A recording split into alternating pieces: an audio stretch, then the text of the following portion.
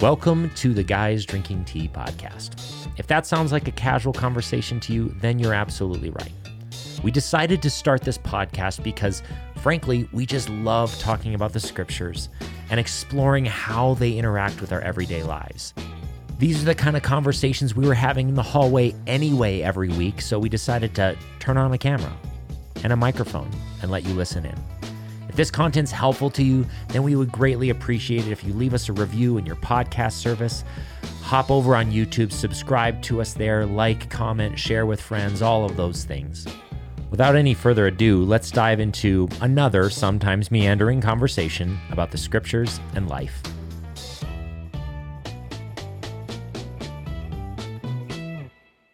Hello. Hello. Wow, that's very dark. It is. Very dark. And I'm here swishing tea. Hi, everybody. Is that better? I'm going to turn this camera a little bit. Who are you asking? Me? I'm asking our audience. Right We're in. back with Alex. If you can hear us. Hopefully you can hear us. I think we're live. We're live. Hey, guess what? Look at that. What? We're on a live show right now. We're on a live show right now, and I'm drinking tea. And I'm told, see, Alex made the tea today. I end up making really the tea. weak. No, not normally. That's That's not completely There's like unfair. a couple weeks where I've made the tea. This is like when I say to my wife, I normally make dinner. And then those couple weeks you complained I got the wrong tea bag once. Didn't have something else. There was another week. You were using whipping cream for milk? This week you made the tea and you're complaining about the tea. It's terribly. It's these. I brought Aaron a box of tea back from the homeland, and I keep forgetting to bring it in. But there are 240 tea bags with his name on. There's like a massive shadow on my face. So, since we would like most people to consume this particular show, the Guys Drinking Tea podcast show as a podcast, I realized I talk a lot about the visual presentation of this thing. Yeah, and nobody cares. And nobody cares. Yeah, it's like right now, if you're listening to this podcast, there's a shadow on my face and you don't care. Yeah, do you know, Why am I talking I've actually about it? occasionally, not here I don't think, but occasionally unashamedly said that in services. I've said, I want to talk about this thing. I know you guys don't care, but I'm interested in it. It's like that. I want to nerd out on a particular area of theology or something. They gave me the like, microphone, so deal with it, right? Yeah, and so I'm gonna talk about it. So I'm gonna bump this up again. That's a little bit on the weird. Yeah, this is tea that some sweet old lady in England would make that isn't strong enough. That has. So yeah, what I've decided is that the success of one's tea. There's a very small window for you that's quality tea. Yeah. It's like that's why if you ask my wife, she would say she was terrified to make me tea for years. She was like, I always make it wrong for you. And I'm like, well, I'm sorry. Yeah, I get it though. Exacting standards for tea. It's a thing. Nothing else, just tea. And well, welcome back to this is just Alex and I. This is like where the show started, but you've been gone. I've been gone. You just carried on. I carried on and I failed one of the weeks. Poor Jessica, we had this great conversation and our system just broke, and that was super sad. So we're gonna have to get her back on the show. But anyway, we had some great guests and good conversations with Jessica, Yvonne, Ethan. But it's good to have you back. Man. It's good to be back. It's good the originals, and we get to talk about a new series. We get to talk about. Well, I was just in England, and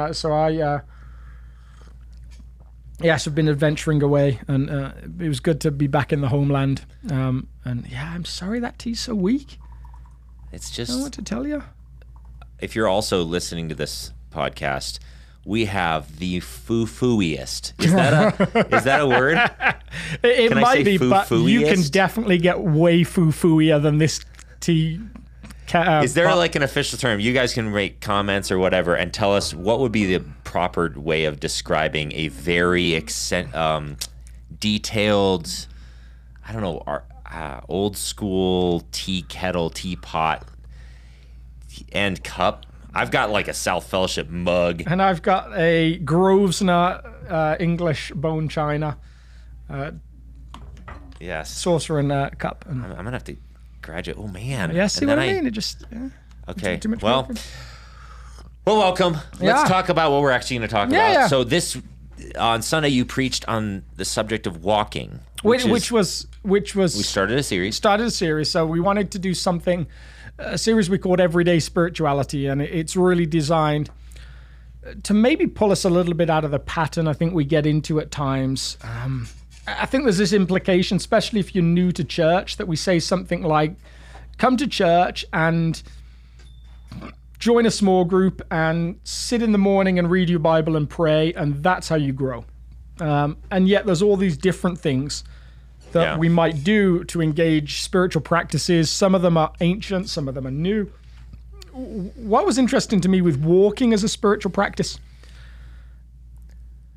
I feel like almost as followers of Jesus, we've almost surrendered any aspect of physicality. Oh, so true. To our spirituality. Which is crazy unfortunate. And we see that, even with like, people have done things like holy yoga, and there's the reaction like, whoa, wait. Now I understand some of that reaction. I grew up pretty fundamentalist, but I'm also have this sense that your body and your physicality is definitely tied to your spirituality. The clear lines that we try and place between the two are not clear lines. Well, and theologically, as Christians, as followers of Jesus, I think that Christianity is probably one of the most physical faiths. Interesting. Unpack that. Why is it the most physical faith? The incarnation. Yeah. Jesus became body and blood and flesh. Like, he valued it enough to step into creation. Yes. And participate to become like us. Like, that alone is this thing that just shouts, no, this stuff's important. It's not like God's up there. I cannot touch physical things with a 10-foot pole. That's a heresy. Yes. Anyway. So yes. So there is some idea of like, if you can take care of your body, your physical health, then it's going to help your spiritual journey, perhaps, in ways that we haven't wanted to acknowledge at times. Yep. What you eat might affect the way that you feel and all those different things. Sometimes we say I'm spiritually low, and that can be true, but sometimes we might also say, yeah, but you've been eating really badly, you haven't got any sunlight, you've gone through all of these different things, you're not sleeping well, and those things aren't completely unrelated to each other. Yeah, and if you found a way to just have a vibrant, healthy, righteous relationship, or like Christian life, while not sleeping, not eating well and stuff, then I don't know how you're doing it, because I don't think it's a thing. Yeah. And if you're not doing some of those things, this isn't a, you should feel guilty about that. Yes, it is. No, I'm just joking. In the same way that if you, if you're struggling with your prayer life, that you shouldn't feel guilty about that. If you're struggling with church, you shouldn't feel guilty about that. Guilt is not where we want to go in this faith. Sleep helps your faith. Guilt doesn't. Yes, absolutely. But you're right. Those different things. When I am tired, and I would say jumping back into work life quickly after a long pilgrimage is maybe the word back. I had this moment this morning where I was like, oh, I'm up, but I am not up. Yeah. I'm walking around my house, but I am fast asleep. Yeah. And so those things do definitely affect us. They affect how we present ourselves, how we bring ourselves. So we're going to spend some time talking specifically about walking, but and then we're going to talk about what is it about walking specifically that's helpful, maybe a little bit of your story and your relationship with walking and how it helps your relationship with God. Maybe offer some recommendations for if you can't walk or whatever. So we're going to cover some of these things, but I do like, we've already started going here. I think we should linger here for a little bit longer, just talking about a little bit more about this physicality of our faith, because walking is beneficial because of that physicality in one sense, and a couple other reasons. So, you know what? My wife is very pregnant. You should probably take this. So I'm going to take a FaceTime call. This could be on air. Oh, this is my daughter. This is not my pregnant wife. Oh. Hey, Piper, I'm live streaming right now. Can I talk to you later? Unless mom's having a baby. All right, if mom's not having a baby, can I finish my live stream and then call you back? All right, I love you. Say hi to Piper, everyone. Piper's famous. You're famous on YouTube, Piper. All right, bye. I love it. All right, so now all you guys know she's not having a baby yet. Yeah. So pause on that. What were we talking about? We were talking about the physicality of walking. The physicality of walking. On one hand, just getting out, walking, moving has a benefit that moves into what we might call our spiritual world. I think walking is to me this intriguing thing. Just on the surface in today's world, if you can get out of the house and leave your phone at home, there is a benefit to that separation. We live in a world that's foreign to the original writers of the text. So when they talk about relationship with God, when they talk about what it is to do spiritual disciplines, the world that we experience today of constant information, constant distraction is just foreign to them. Yeah. And there's something about walking that requires, that allows us to move away from those things, to enter into something, to put down the tablet, to put down the phone, to turn off the screen, that actually is just in itself probably really necessary. Absolutely. And even if the device is there, occasionally you'll see someone actively walking with a device in front of their face, but like it's just way harder. To engage a device walking, other than maybe listening to something. Yeah, and if you I don't know what this means on a metaphorical level, but if you see someone walking as a pair and someone tries to take out a phone and send a message, it usually distracts them to the point that they almost have to stop. Yeah, it certainly slows them down a lot. So walking, yeah. Now there's also something about this this interchange between left brain and right brain. So the thoughts that you have while walking, the prayers that you have while walking, actually fire both because the physicality of it, there's actually neurological benefit to anchoring ideas and prayers with a physical motion that helps it sink a little bit deeper. Now that's incredible, because I think there's been this idea within the church, and I'm going to say the church of the last 50 to 100 years, of it doesn't matter what you do with your body when you pray. Now, this was one of the fascinating things that C.S. Lewis pulls out in his Screw Tape Letters. He talks about this conviction we can have. Oh, it doesn't matter if what we do when we pray, and yet, like, his response to that was, no. You're a physical being. You're a soul that operates within a physicality, and what you do with that physicality will always affect how you pray and how you engage. Totally. And so we've probably moved away from a way of praying that would involve specifically kneeling, specifically acting out some certain things. And if you look at lots of other faiths, they still incorporate those things. Jewish people praying in a specific way might be an example. Yeah. That suggests to me that, the physical thing just on a science level is still a thing that matters. Yeah, and I think what you're talking about is, and it's not just physicality. I do think that there's been this drift for a lot of Christians, myself included, prior to the last several years, where I was like, I have my spiritual life and then everything else. Yeah. That's just a misnomer. That's definitely. That's just not reality. Yeah. And we wouldn't apply that same principle to anything else in our life. Like, oh, my athletic performance has nothing to do with my sleep or my eating. No, of course or how about this? Like I was just playing in disc golf last night with some buddies here from the church, this church meetup group. And I was talking with one of them about how my putting in the disc golf game is a really good plumb line of how my soul is doing. Whoa.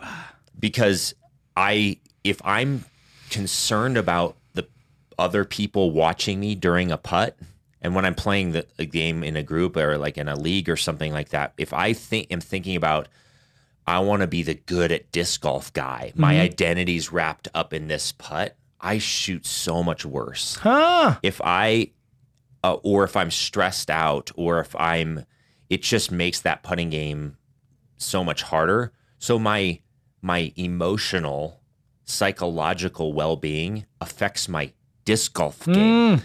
And we know that, like, sports talk about like yips in baseball where they can't throw, or other things where like there's a whole psychology now in professional sports all around making sure that your head's in the game. We've all heard this stuff. Well, this makes super easy sense to a lot of other areas of life, but no, my spirituality, that's one thing, and then there's everything else. A famous British golfer used to talk about he would call it the cocoon. He would go into this place where nothing on the outside affected him. That was his like control of but it required everything in him to enter into that thing. So that in itself is just fascinating. There is a connection between the two. And somewhere it seems like our way of living today has maybe enabled that sense of separation. So today we leave the house and go to work. For many generations, work was connected to the house, was connected to family. Everyone might be involved on certain levels in what somebody did. You operated a business, you operated it from your house. The idea of I get up, I commute to work is actually a fairly new idea in the history of the world. And so we've been allowed to separate a bunch of those things. I want to separate my work life from my home life. I want to separate. And the reality is we seem to be saying, well, no, you only have one life. And all of those things intertwine, whatever you do. And actually maybe separation isn't a healthy thing.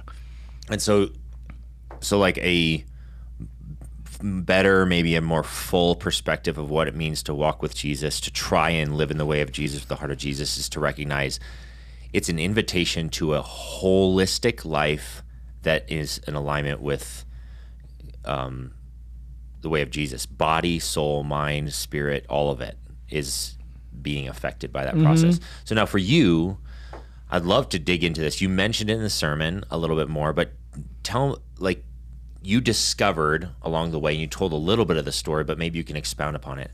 You discovered that there was a powerful connection between your soul and walking. Could you maybe retell some of that story, or maybe some other, elements of that? So I have this like vague theory: no kids like walking, like at least walking that you have to think about. So anytime you tell like a kid we're going to walk somewhere, what is it? It's a function, right? It gets you from where you are now to where you want to be for some other better purpose. So if you say to a kid, we're walking to the park, why are we walking to the park? To go to the park, to be at the park. It's a gap between what is now and what will be, and we just have to get through it. I'm going to run as quick as possible to get to the park. I remember my parents taking me to all of these beautiful places, and I remember walking around, and it really was just a function of getting to somewhere. So I think most kids don't appreciate the joy of simply the walk itself. And that in itself is some kind of spiritual metaphor, because we regularly make the end point the purpose. And we're not particularly good at recognizing, well, the journey is the purpose. It's all about the end, and then actually recognizing, no, there is something about that. Yeah. So for me, becoming an adult and starting to appreciate, okay, now this in itself is a wonderful thing. There's something about this that I want to take in, appreciate, and do all of those different things. And then hitting a point in my spiritual life, maybe because of some of the left brain, right brain things that you're talking about, that I would say things to God, I would speak out prayer, I would have that engagement, but there was something that just didn't seem like it was processing or functioning. Did I believe on some level that yes, those prayers were heard and that there was some kind of answer, but it didn't feel like that time was changing me.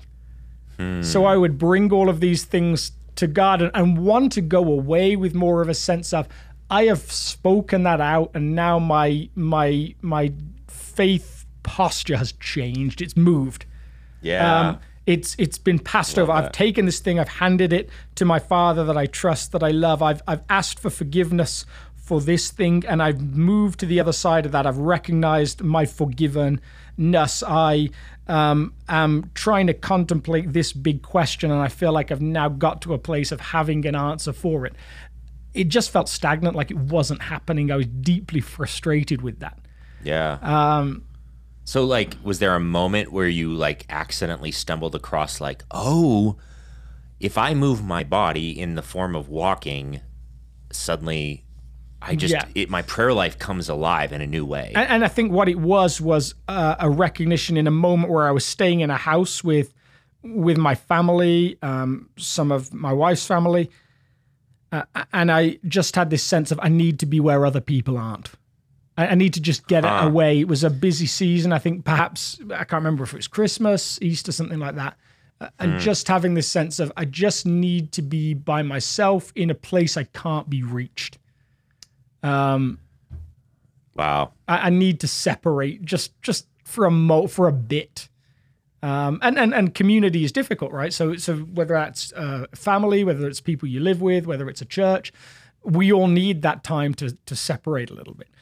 So I just left. I just said, I'm going for a walk, and went by myself. Usually my kids and I have this relationship that if I say I'm going for a walk, they're like, we want to come with you.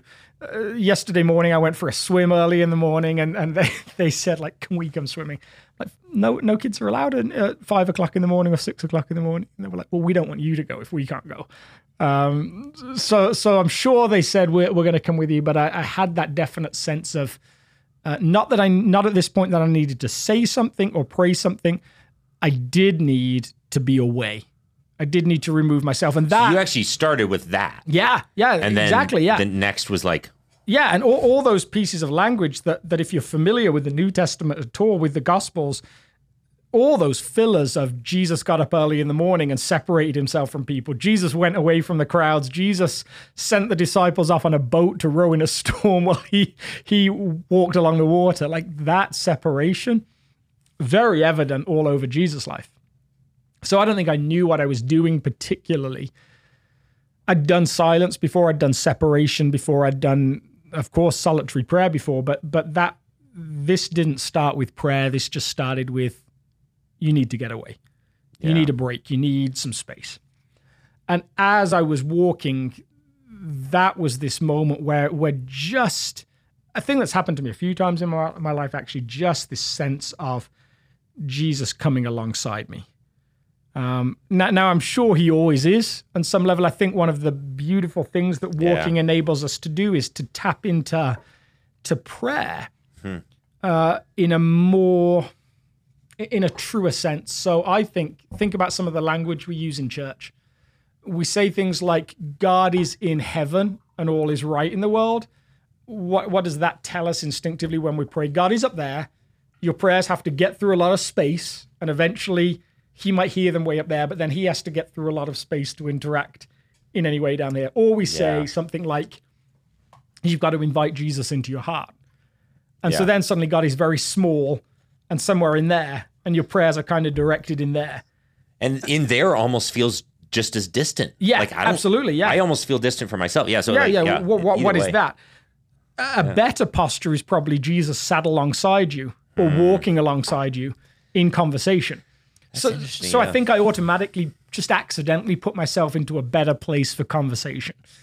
And there was this moment of walking and being in conversation, but being in conversation with someone who was just a few steps behind. Like I was almost turning over my shoulder and I was directing, I was leading. And to me, it became this metaphor of just in a time of life where I was having to make some decisions, having to process some things, starting to question, I believe I'm in relationship with Jesus. Is this how it's supposed to work? Who leads in this thing? Who directs? Who drives? And who do I want to drive? Who do I want to direct? Who do I want to lead? Yeah. And so it was this almost invite of, Jesus, I'd like to walk alongside you with you as my guide in this season and always. And so it just became something that became a practice. Gosh, I mean, I have a very similar experience. So, yeah, there's the note. Yeah. I have a very similar experience and relationship with walking too. And I just discovered it maybe 4 years ago. It was just like a season of an intense leadership stress and all these other things. And I was sort of in this moment of crisis and I didn't know what to do. I almost left the building because I was like, I just can't be here. Yeah, similar sort of thing. Yeah. And then I just hit the Highline Canal out here and I'm just like walking and it was like suddenly this conversation started to develop. Yeah, super fascinating. So actually maybe that's just a point for some of you who are listening. If you struggle praying, have you ever tried praying walking? It maybe you're just not built for the sitting still praying all the time. And maybe there's something about this physicality that will awaken a new perspective on prayer. I was just, a while back, we were talking to Peter Pearson, who's one of our prayer warriors here. He's one of the elders, and he actually leads a prayer ministry for a mission agency. And he walks in his basement. He almost never prays super still. He's like constantly walking in his basement. And when we went over there for dinner and he showed me his little route, it's a little tiny basement and he has to like weave through some stuff through these like hallways. A path like just pressed into the ground. Exactly. He's like worn a little bit of a path into this ground because he has to walk in order to keep his soul and his mind on target with his relationship. But this is an interesting thing about prayer and its individualness and how it's okay to say I need my way of praying to work for me. There's a really fun story about I think it was a guy called George Jeffreys. I might be wrong, but he was a famous preacher in England, like one of these charismatic revivalist preachers, but someone who just took prayer very seriously. And there's this story about two pastors coming and saying, we'd like to pray with you. And he looked at them and said, you can't handle it. And they were like, what do you mean? And he was like, well, we can do it, but you can't handle it. And apparently the story with this guy is that he used to pray sat, not walking, but sat at his desk with his forehead on the desk. And the story was on this giant oak desk, there was a groove where his forehead had literally worn a hole into the desk because of the hours he'd spent there just praying. And the story with these two guys is that after a half an hour of praying with him, they kind of crawled out of the room just because the presence of God was so significant in that place. They said, we can't deal with this. Wow, kind of like, woe is me, I'm undone. Yeah, and I love to hear from Peter, like this, like he's got this pathway that he's grooved. And so I picture that with the trail that I walk, which is generally the same trail of just almost like, I now start to have places on the trail, which is just outside my house. I just walk in the green space. Yeah.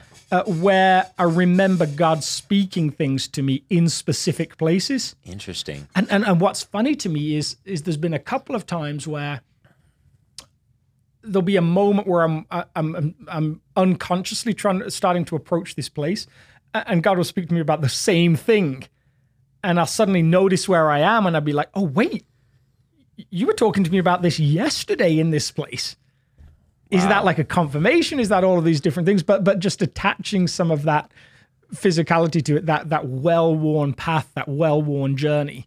And maybe this whole subject is a little bit of an invitation that your spirituality, like your body, your soul, all these different elements, like use everything that God has given you to shepherd your soul in a specific direction, like walking, even like having these specific places for you, you've discovered this works. Like spiritual formation is, maybe this is a shock to you, but it's to the listeners, it's not as formulaic as we would like. It's not like I go through class 101, then class 102, class 103. Some of it is a little bit of, that's why it's called practicing. You try it out. You practice this, you practice that, and then you discover, hey, my soul really, really comes awake with this practice. So use it. Like, and I think that's one of those things, like one of the things we don't always give people enough freedom for in church is to say that there is the core practice, which are ancient and locked into almost how the Bible describes the interactions with God. There's fasting, there is prayer, there is reading and meditating on scripture, all those different things. But it feels like within those things, there's infinite freedom to figure out who you are and how you interact well with them. So anyone who's spent any time around me knows a few things. I have fairly endless energy. I don't do well sitting still. Yeah. I have a certain, whether it's ADD or a certain Gotta keep moving. Let's keep this thing going. So when I first moved over here from a Pentecostal church that prayed like me to a Presbyterian church and started praying with people that just sat around a table taking it in turns to pray, I had moments of like, you guys are going to drive me nuts. Like, I can't sit. Or almost like, this isn't even prayer. Yeah. What are you doing? This isn't like, who are you engaging with? You're just listening to each other. So to me, that was difficult. And even now some of the elders will joke about whenever we pray, I'm always walking around. I can't sit at the table and just say stuff. I have to have some movement. So there's ways I have to say, how does my general way of praying fit into who God has made me to be? I need to move. I struggle with focus. I'm very extroverted. Walking helps me deal with some of my stuff and enables me to engage with God. And then there's other times, rarer, where I say, God, I am choosing to put aside preferences to pray in a specific way with other people. Or because you're asking me to stretch myself. And so there'll be times where I've been in my office just laying on the floor, just weeping or just silently, and there's something different going on there. Yeah. But my general pattern of prayer is, how does this work for me? And walking is just one of those things that has unlocked the spiritual discipline of prayer for me. Yeah, a couple of weeks ago we did in service sort of a breath prayer. Mm-hmm. And I guess the point is, like, some of this is figuring out, all right, Jesus, I want to encounter you. And I want to keep exploring different ways of encountering you. Maybe it's nature that awakens it. Mm-hmm. For some people, it's study that awakens. That's one for me. Like, when I study the scriptures or I study ideas and I discover a new nugget, it's almost like when you're describing your walking experience with God, like or Jesus right behind you, I have the same thing when I'm like at a desk studying. I think of him as like reading over my shoulder. I love that. And then every once in a while, he kind of reaches his arm over my shoulder like, hey, check this out. That moment is like this. I get goosebumps every once in a while when I'm studying. And I'm like, you came up with that too? I love that. Oh my gosh. Because you and Ethan, our youth pastor, are pretty similar in that respect. You both talk about that. And I've never experienced that. That is so far. Like, when I study, being somewhat not to say you guys aren't intellectual, but that being how I grew up, that feels like very much me. And it almost feels like in those moments I'm not relying on God. And again, all sorts of baggage there, all sorts of misunderstandings, but I love that you've experienced that, and it makes me want to experience it too. Yeah, like it started in Bible college where it's just like I was just reading and I sort of pictured him reading over my shoulder and saying, hey, go read that sentence again. There was good stuff there, or whatever. And whereas I always, when I'm reading and picture him saying, hey, pay attention to me, I'm over here. Yeah. Stop reading that stupid old book. Yeah. So there's this quote I wanted to read from a book by Dallas Willard called Hearing God. And it sounded very similar to some of the way you've used walking in your prayer life. It's super practical. I love this. Personally, I find it works best if after I ask God to speak to me in this way, I devote the next hour or so to some kind of activity that neither engrosses my attention with other things, nor allows me to intensely focus on the matter at question. Housework, gardening, driving about on errands, or paying bills will genuinely do. I have learned not to worry about whether or not this is going to work.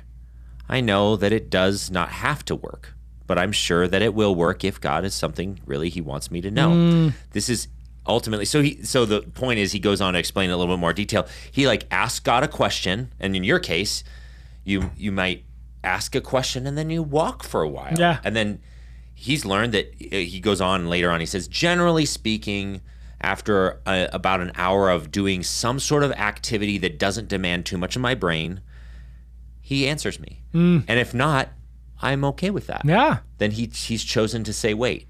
But that's some of what this walking is. It's like asking a question or say, God, is there something you want me to know? And then you walk for a while and you listen, and then it's super interesting. And I think this is a big challenge for us.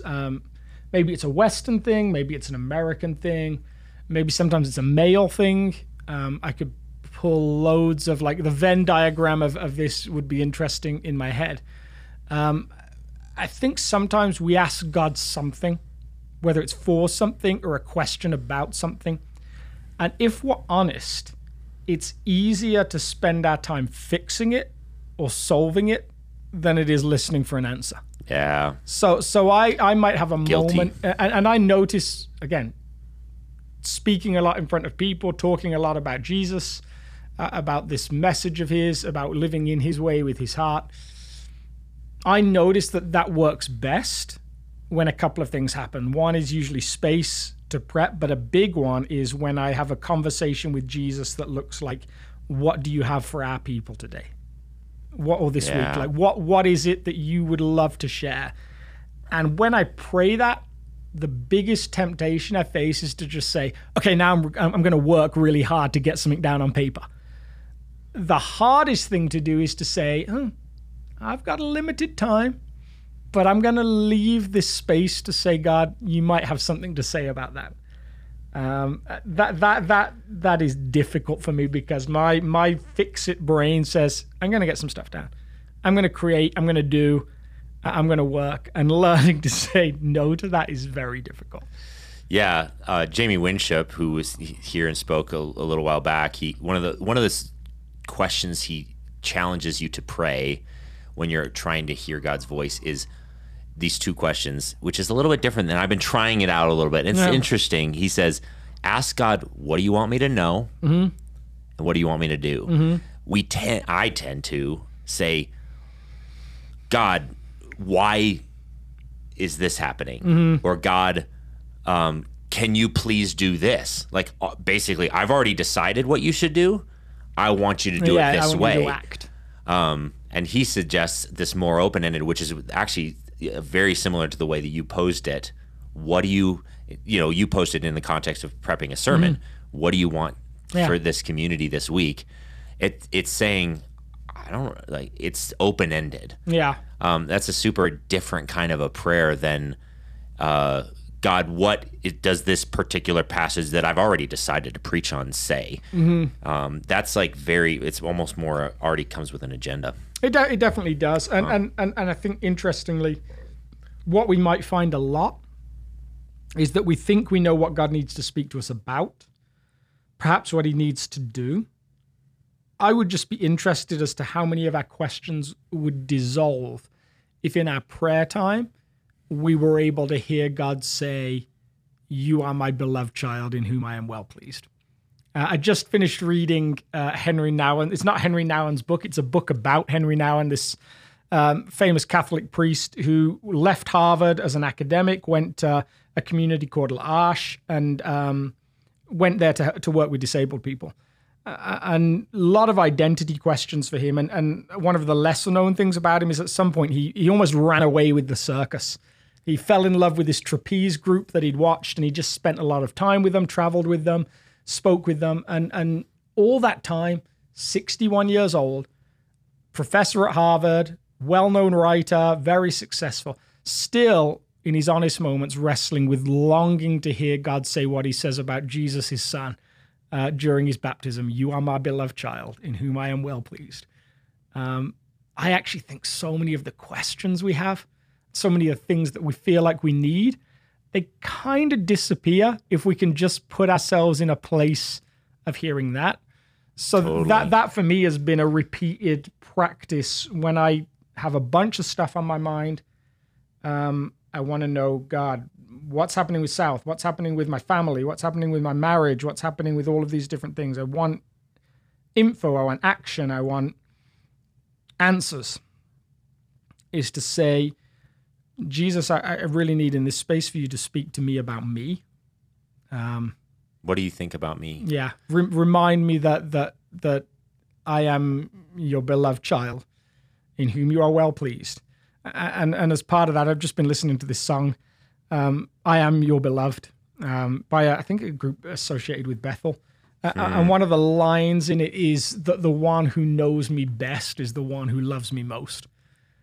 And that's a fascinating thing, right? That just linger on that lyric for just a moment, because I think most of our assumption is if someone knows me fully, there's no way they can love me. Yeah, I generally feel that the better people get to know me, the more unlovable I am. Totally. And because I know me better than anyone else on earth, I'm like, I know the mess. That line is the gospel. Yeah, totally. It's the fact that he made a way to fully know and yet fully love. Gosh, that is like that's like the goodness for the soul that everyone needs. Yeah. So good. And so I think there's definitely a beauty to when you walk and pray, or however you find a way to make prayer work for you, and it has to work for you. God made you, and interacts with you as you. However you do that, there's definitely space to say, there's a bunch of stuff on my mind. A lot of it would disappear if I could get that identity thing down. Wow.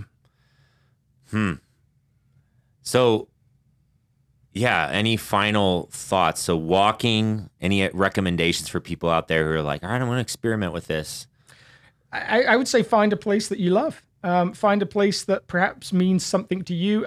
We're going to talk this week a little bit about pilgrimage, about thin spaces. And I'm sure we'll have a fascinating conversation if you're around next week, which seems unlikely. But I still have questions about whether thin spaces even exist. And if you're unfamiliar with those, it's this idea that there's places where God is closer. And one of the counterpoints to that I've been asking myself is, do I believe there's places that evil exists? Is Auschwitz, where all this evil has happened, does it have some kind of aura spiritual of evil? Is there a spiritual darkness there? And is that how the world works? Yeah, there's just like God's omnipresent, so that shouldn't be. Yes. It's a challenging. Yeah. You're going to solve all that next week? I love it. We're going to skip over lots of things. But what I do believe is that we can create our own thin spaces. There's places I still have back home in England, here now, where I can go and I'm like, God, you have met with me here before, with me here before. And it's suddenly so much easier to believe he'll do it again. You know what? There's, we'll talk about this later in the series too. Songs are that way. Yeah, definitely. They're Ebenezers. Yeah. Like in the scriptures, this idea of an Ebenezer is like this pile of rocks that they would set up as a memorial to, one, remind them of a significant moment that God moved in the community and it would remind them to tell others about that thing. And certain songs, as soon as you hear the first few phrases, maybe it's an old hymn or a song that like God met you during hearing that song. As soon as you hear that, you're like instantly ushered to the presence of God. Is that song more spiritual? Because for someone else, they may hate the song. Yeah. And maybe the same things could be the songs that we've sung on Sunday, where I'll say to you, like, I hate that song personally, but we should definitely sing it because I know for so many people it's a profound experience. Interesting. And so what we'll wrestle with a little bit, again, somewhat of a spoiler alert, next week? a little bit of a spoiler alert, is this idea of pilgrimage as the church has known it through a chunk of its history. And comparing that to walking, I would say, as we're encouraging you to walk, we're talking about walking as a contemplation, whereas pilgrimage is a suffering. And most writers around experiencing God have suggested that you either experience God through contemplation or through suffering. That there is something about walking that provides space to contemplate, provides space to interact with God. And so a little practical thing is, if you want to try walking and you think it's something you might do regularly, finding a place that's reachable, that's accessible, that you can go to often, that you can almost do that George Jeffreys thing of wearing a hole in the desk, or the Peter Person thing of building a track around your basement that enables you to say, yeah, I've been here before. And you've spoken to me here before. You've met with me here before. I have this muscle memory here. And that when I arrive here and begin walking, there's almost a way that I'm like, no, I'm ready for this. I'm ready to engage with you, and I know it's going to happen. Yeah, I love that. And that in and of itself, that's like great spiritual advice. It's also just leveraging how your brain works, your body works, like these habit-forming things that just undergird and support your spiritual journey. So I walk awesome. A lot, as I say, in the green space in Highlands Ranch. There are places I would rather walk in some ways. Like I love up by Lair of the Bear. I love some of the places, like even just Genesee, somewhere fairly close and accessible. But I realized those are 20-minute drives, 25-minute drives. What is actually best for me is a place I can reach in about 30 seconds or a minute. And so I suddenly look at my watch and I'm like, okay, I got an hour. I can start walking and I can be back in an hour. And that's super beneficial. So while beauty is wonderful, while the sense of what it looks like is great, the accessibility is a big deal. Yeah, I love it. Yeah, actually, Bill Wiseman was telling me like he grieves when summer comes because he likes walking in the dead of winter, especially when there's snow on the ground because it's so much more quiet. Yes. Anyway, it's just like all these little things. It's fun to explore all this stuff. Well, any other final thoughts for people? I think that was it. I think that get out and walk and find a way to make prayer work for who God made you because he longs to have conversations with you. I love it. Well, thanks for tuning in to this episode. Thanks a lot, everyone. Do the like, subscribe thing. We would love to, if you haven't listened to us on the podcast platforms, that's probably a better place than the YouTube necessarily. And rate the podcast. Yes. Only if you're going to rate it well. Well, it might be healthy feedback for us. If you'd like to tell us that we ramble too much about tea. Don't click the rating number. But we don't have hardly any ratings on the podcast platforms yet. So it would be beneficial if you subscribed over there and rated us so that it gets out there because it's probably a better environment for this content anyway. Mm-hmm. But we started on YouTube, so people. So we love you. We've got a soft spot for YouTube. Yeah, you YouTube people are so awesome. Yeah, absolutely. All right, see y'all later. See you, bye. Well, thanks again for listening, and we hope that was a helpful conversation for you. We'd love to interact with you about this, so feel free to leave comments, questions, all that sort of thing, and we'll try our best to get back to you when we can. Have a great day.